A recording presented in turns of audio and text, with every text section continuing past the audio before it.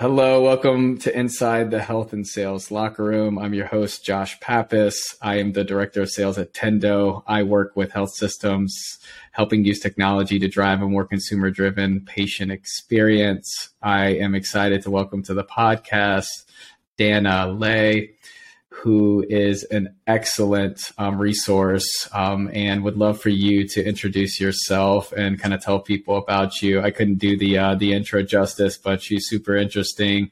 She is Forbes 30 under 30. Did I get that correct? Kind of in the healthcare, Yeah. and I'm excited to welcome her. Thanks so much, Josh. Thanks for having me on your podcast. So I'm Dana Lay, and I've spent all my career in healthcare innovation. How I first got into it is I built a community ventures program for the city of Austin in conjunction with Dell Medical School to actually support anyone who was interested in business and healthcare, build out initiatives that actually help further the health of the city of Austin. And that was awesome because I worked with people who had an idea on a piece of paper and actually helped them become the innovators and entrepreneurs that I'm used to now working with. And then I went into the payment innovation space and negotiated contracts between insurance companies and health systems to actually think about how we can incentivize more value-based care models and geared towards better outcomes. And then my last role before currently starting my company, I was the first hire and part of the founding team of KidsX, which is one of the world's leading digital health ecosystems focused on accelerating pediatric innovation. We had a consortium of 40 plus children's hospitals from around the world that were interested in the startups that we brought in. So we brought these startups through the accelerators, the corporate accelerators that we built along with our own personal pediatric focus accelerator. Those accelerators, and just taking a step back on what accelerators are, I define it as kind of like a startup boot camp that can range in program length and curriculum. And it's focused on business development, growth, and scaling. Every program is different. It's run differently as well, but it's truly more geared towards helping startups grow. And generally, accelerators are more focused on companies that are post-revenue and post-product. Doesn't necessarily mean it's always true, but that's a lot of the work that I've been doing. I did.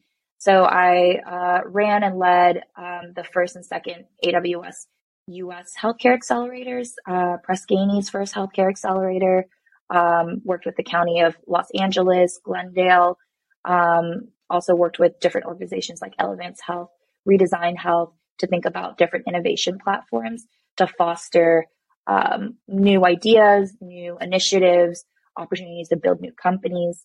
And it's super exciting. And that all really just led me to building my own company. And the company I have founded is called Wander Health. And I guess we'll get into that later in the conversation, but just, I guess, a sneak peek. No, awesome. Yeah, we sure will, because that's a super exciting journey.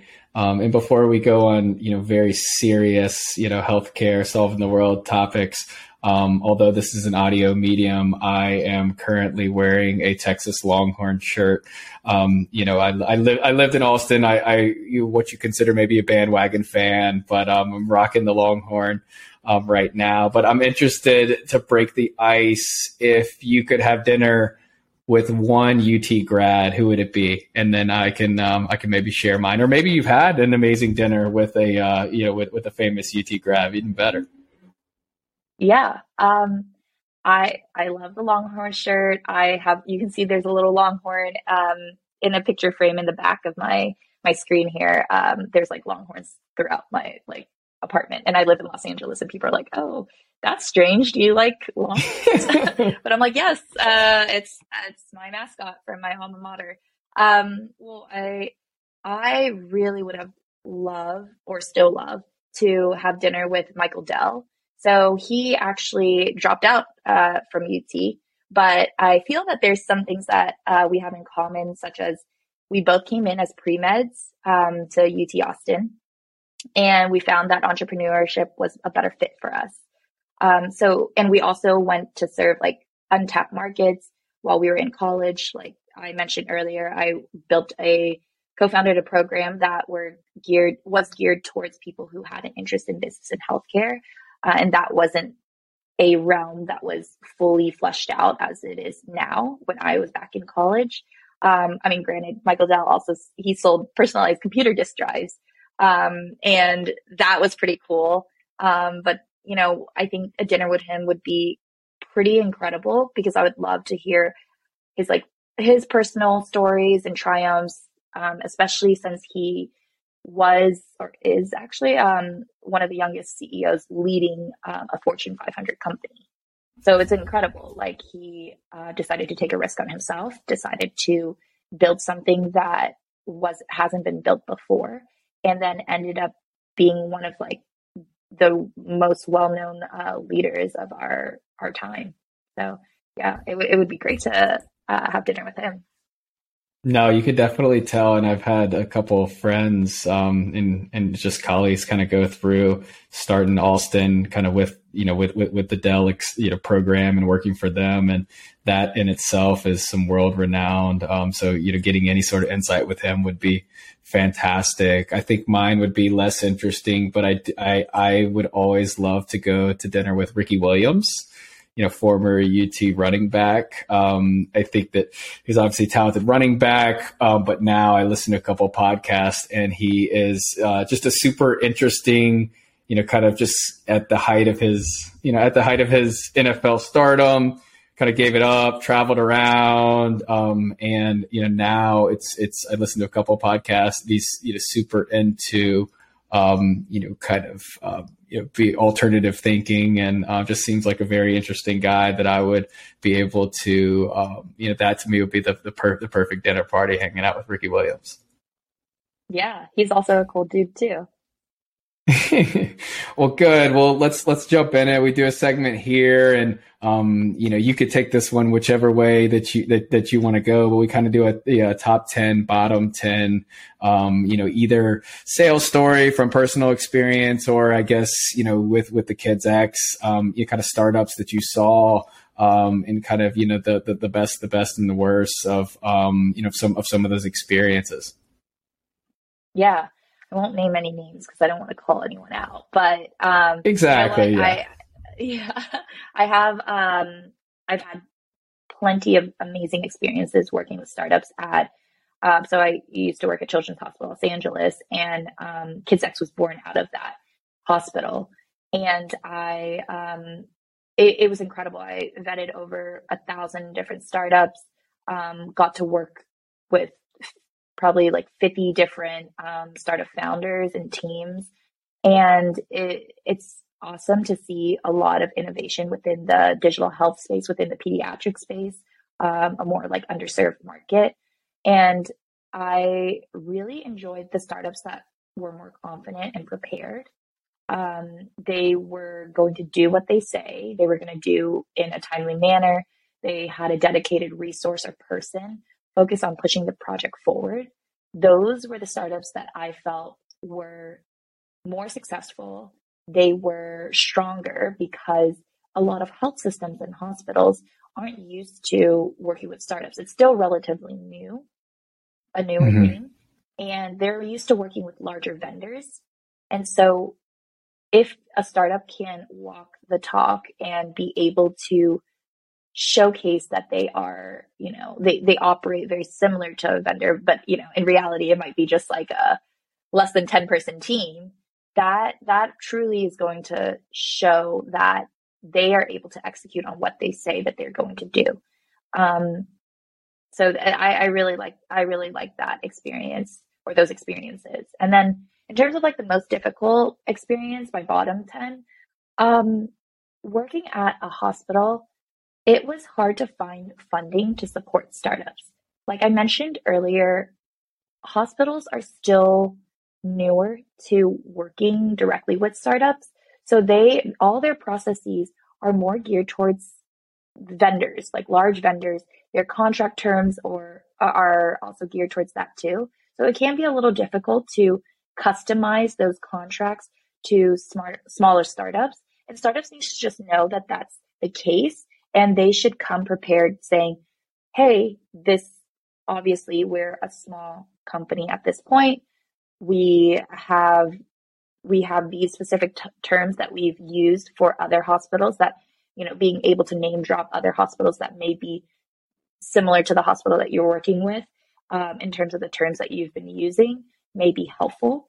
And also it like I mentioned earlier, like these hospitals are also trying to understand a little bit better. And that's probably why the sales cycle is so long. I think the standard is 12 to 18 months, which is pretty long. And we were able to cut that in half at KidSax. And so what was difficult with going back to your question of like, what was difficult about this process was customizing it for startups, because we were going off of the typical agreements, the standard agreements that all these hospitals had. And then also finding funds to actually secure work with these startups.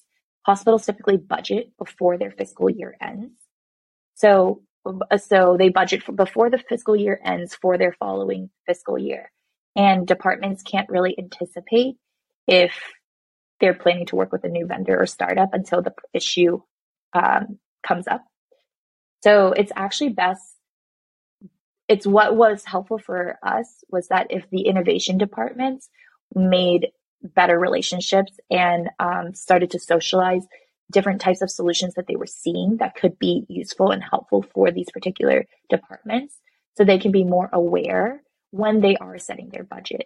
We ran into this issue a few times in terms of just, we had the problem, we had the solution, the startup that was ready to solve it, but we just didn't have the money to pay them. We didn't have the money to man the whole process. So, there's always work to be done, and we're working on it.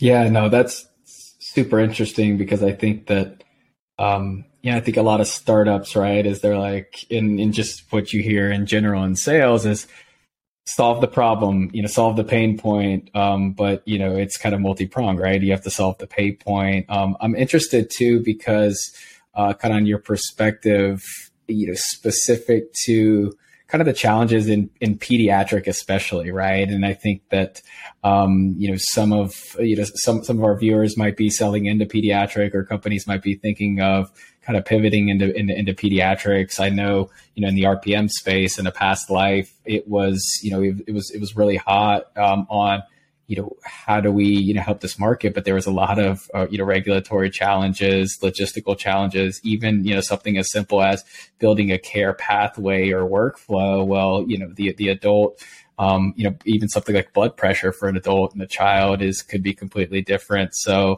don't know if you have any stories. I'm sure you do, kind of speaking on some of the challenges, of solving specific in the pediatric world. Yeah. So pediatrics make up 20% of our population. However, there's very few exits and startups that really focus specifically on pediatrics. There's a lot of issues that come with it, like, kids aren't mini adults. It's not, like you said, it's not the same type of solution that you may provide and curate to a different population. Like children, there's different age groups. They're in different stages of their life. So it's really hard to kind of scale for them. And then I think it's just, there's not as much funding. A lot of these children's hospitals are mostly, they're dependent on Medicaid dollars or CHIP dollars. And it may be a little bit harder for startups to kind of go into the space. In pediatrics, innovation is a newer term, and many administrators and clinicians are trying to learn what that means. So I've also encountered with a lot of the children's hospitals that we work with, the different personas, like I don't want to change the current process types, and then to the let tech rule the world kind of personas.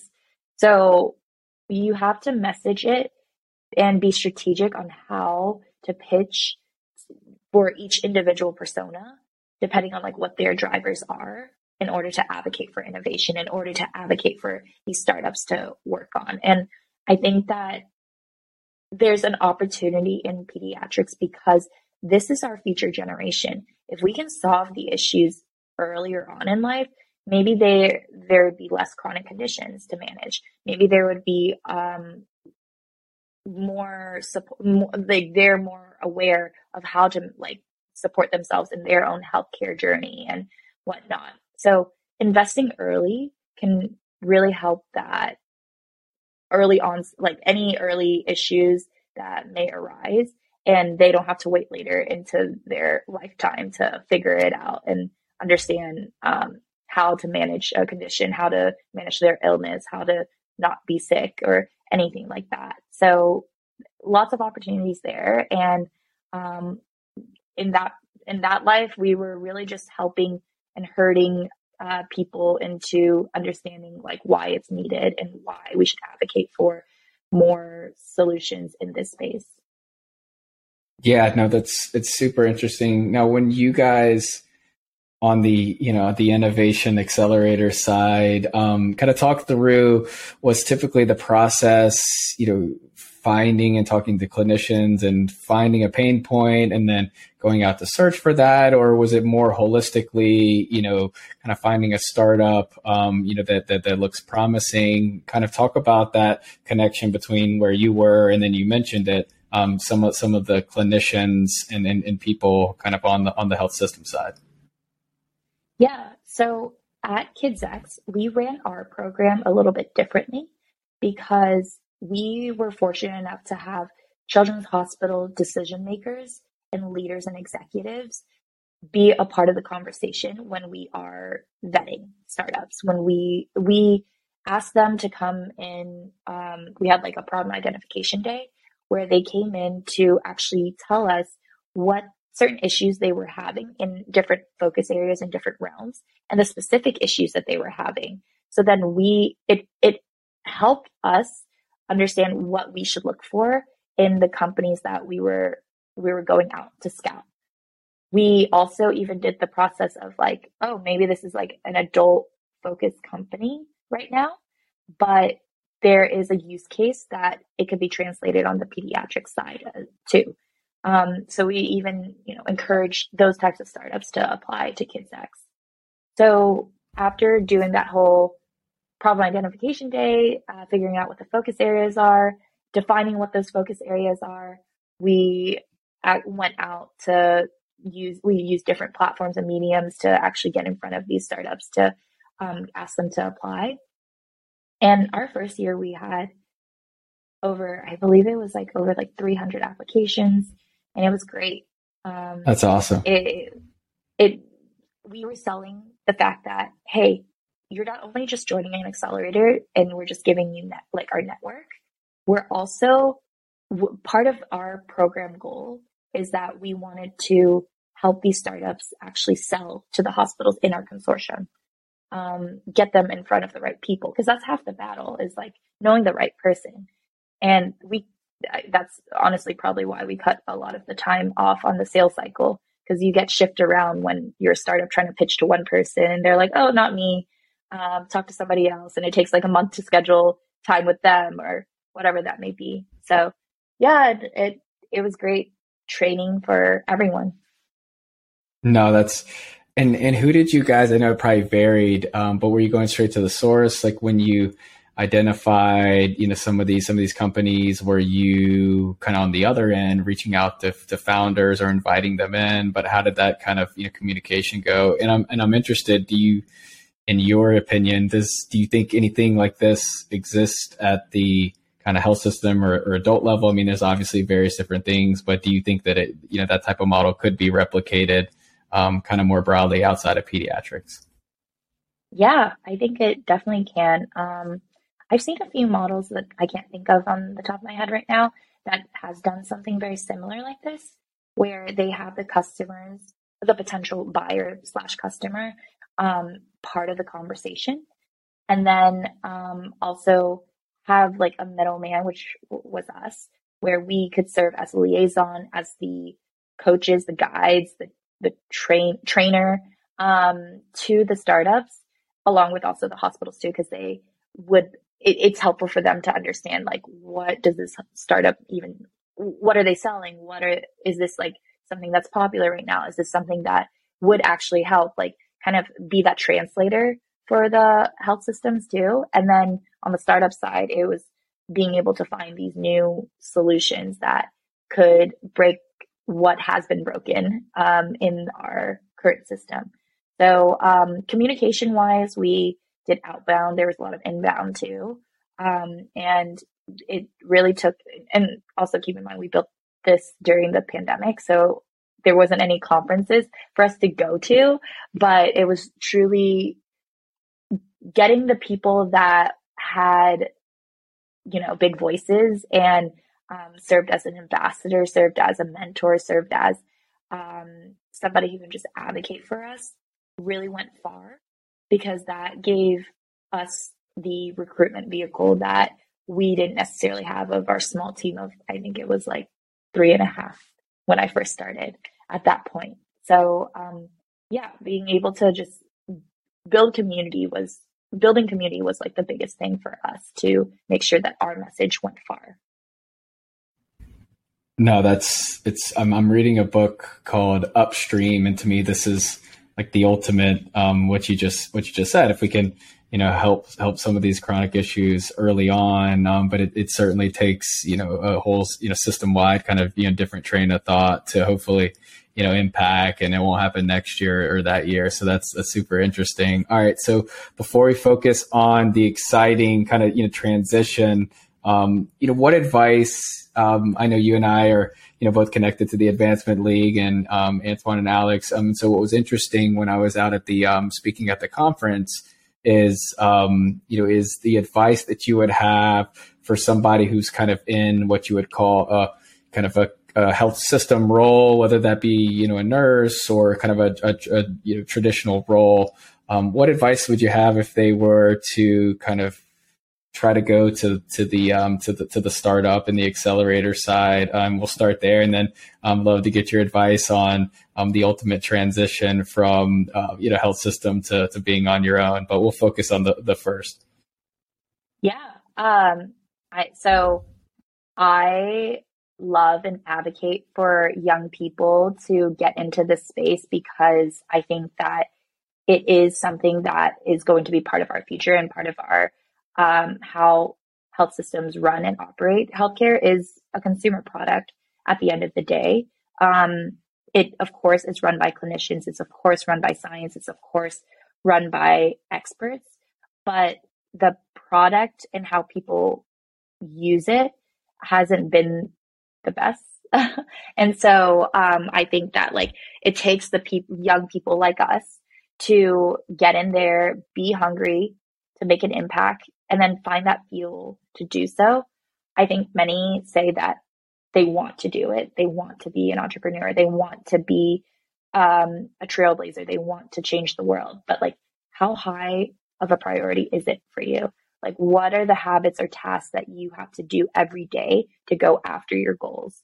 And how are you going to make it known to the world? So I truly think execution is like the best skill to have when you're a rookie, because maybe, you don't have 20 plus years of experience. Maybe you're not a clinician. Maybe you are just, you're pivoting to this new industry or whatever that may be. But if you can execute and you can showcase that you can execute, people start relying and trusting you. And so at the least, I think that say what you mean. I mean, I guess that was like the advice too for startups earlier, but say what you mean and really do what you're saying you're going to do. Yeah, no, completely agree. And I think that there's the thought as we transition to you kind of, into your own, but there's a thought even on the startup or the accelerator that, the Silicon Valley, to use HBO, and that is, it's a huge risk. But I think that there's ways, even as clinicians, to kind of dip your toe in that water, of, maybe it's just, working with a startup and advising on clinical workflow, right? And don't quit your day job. You're still exposed to it. But I think that there's lots of different ways, especially now, to understand and be able to see what you like outside of maybe the lens of your day to day, right? And I think that that's the happy medium. It's not having to to jump off the deep end for some, but then likewise too, there's opportunities, and I think more than a lot of opportunities where the missing piece is startups that need clinician leadership, that need nursing leadership, that need operational leadership, and I think more and more of those opportunities are going to come. Where people don't have to necessarily choose, am I going to be a nurse or am I going to work for a startup? I think it's blending. And to me, that's the best of both worlds to see it play out. But I've seen it in a couple of different roles. But I have seen the challenges when you go through the MHA program. Based on some of the feedback I saw or some other different educational programs, there is a little bit of a box and not necessarily being exposed to that. So if you are interested even in the slightest, go out and network, and there's lots of opportunities that I probably aren't even thinking of, by the time people get out of school, but to search some of those, I think is going to be good. So love to talk about, the transition, and I know we alluded to it earlier, but, kind of give the highlight of, I guess, what you're working on now, and maybe talk to all those people out there that have that itch to go out and be on their own. Yeah, I love your advice, Josh, about the fact that you don't necessarily need to jump in the deep end when you're interested in something. I found my passion in healthcare innovation from the experiences that I had in larger organizations and following leaders that were incredible and what they were doing, and then learning from them as well. But I decided to jump off the deep end because, I felt like I had strong conviction on what the product that I wanted to build and what I wanted to do and how I wanted to change the world and impact as many people as possible. So all those things kind of lined up for me that I was like, you know what, I need to spend full time doing this. But it did take me gaining experience to feel comfortable doing that. But it's different for everyone. Everyone has a different entrepreneurial journey. So yeah, a little bit of what I'm doing now. So my company, Wander Health, is a global healthcare connection platform focused on international travelers. So people can easily search for over-the-counter medication equivalents or visit local medical professionals with transparency in services and pricing. I'm building this in the lens of personally being frustrated when I had to figure out how to interact with healthcare services while being in a foreign country. And I got my MHA, a whole degree in healthcare administration, and I had a lot of difficulty doing that. So I can only imagine people who may not be as familiar on how healthcare delivery works, let alone being in a completely new city, place that it's a completely different healthcare system. It can be really frustrating, especially at a time where you're hurt or ill, or it's just like a time where you're just trying to figure out how to get care. So I'm building something that, really resembles like an urgent care in your pocket, and connecting you to people who are already there, who are professionally trained and have been vetted to give you the proper healthcare services that you need. So yeah, that's what I'm working on. That's super exciting, and kudos to you. That's an exciting jump. And so, how long has it been since you kind of went full blown off the deep?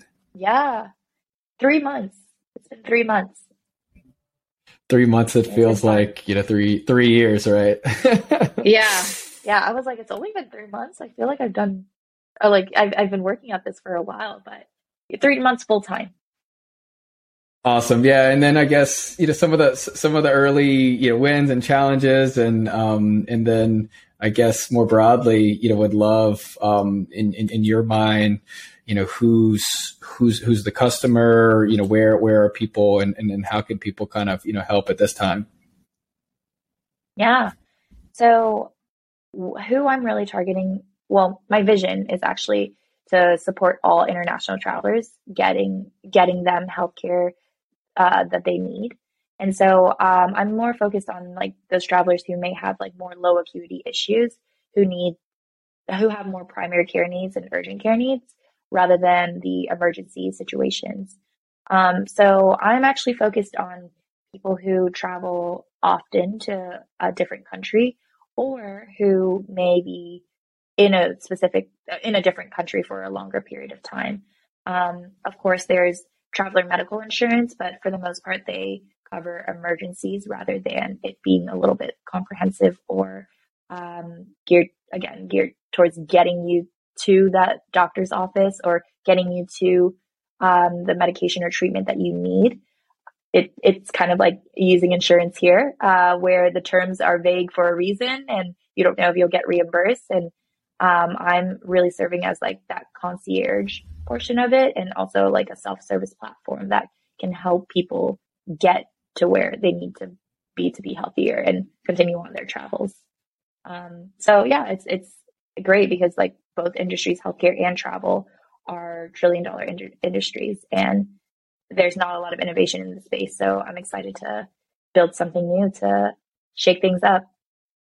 Well, yeah, and it's perfect timing because I think that obviously kind of the intersection with people being more comfortable with call it more digital tools in healthcare, but then also too more and more people are itching to travel and or travel is kind of opening back up. So it'll be interesting to see that all play out. That's really exciting. Well, listen, I appreciate you being on. Where can people find you? Where can people find information on Wander Health, and then anything else that you have in terms of advice? Yeah. So I have my own personal blog, and also you can follow me on LinkedIn. I'm Dana Lay, MHA on LinkedIn. And then on my own personal blog, it's at layhealthinnovation.com. And I talk about stories about being a millennial and just a young entrepreneur in health tech. So follow along, and I hope I can be helpful. And yeah, thanks so much, Josh, for having me on here. No, it's super interesting, and I'll make sure that we have all the links. And appreciate you being a guest. And I think that all of what you shared around innovation accelerator, but then also too some of the challenges in the pediatric, really resonate because I think it's a much needed space for innovation. But some people don't even know where to start when they're trying to innovate in that space. So appreciate it, and look forward to following the success 3, 6, 9 months from now. And as a just this year Texas football fan, I'm excited for next year, and it's on my bucket list to go to a game. So we'll see once the fall rolls around, once there's a Manning. I guess there is a Manning on campus, and so excited to see that. Yeah, you have to go to one of the football games. It's like a religion down there in Texas, football in general, but at UT, it's incredible. So, yeah. Well, thank you so much, Josh. I appreciate you.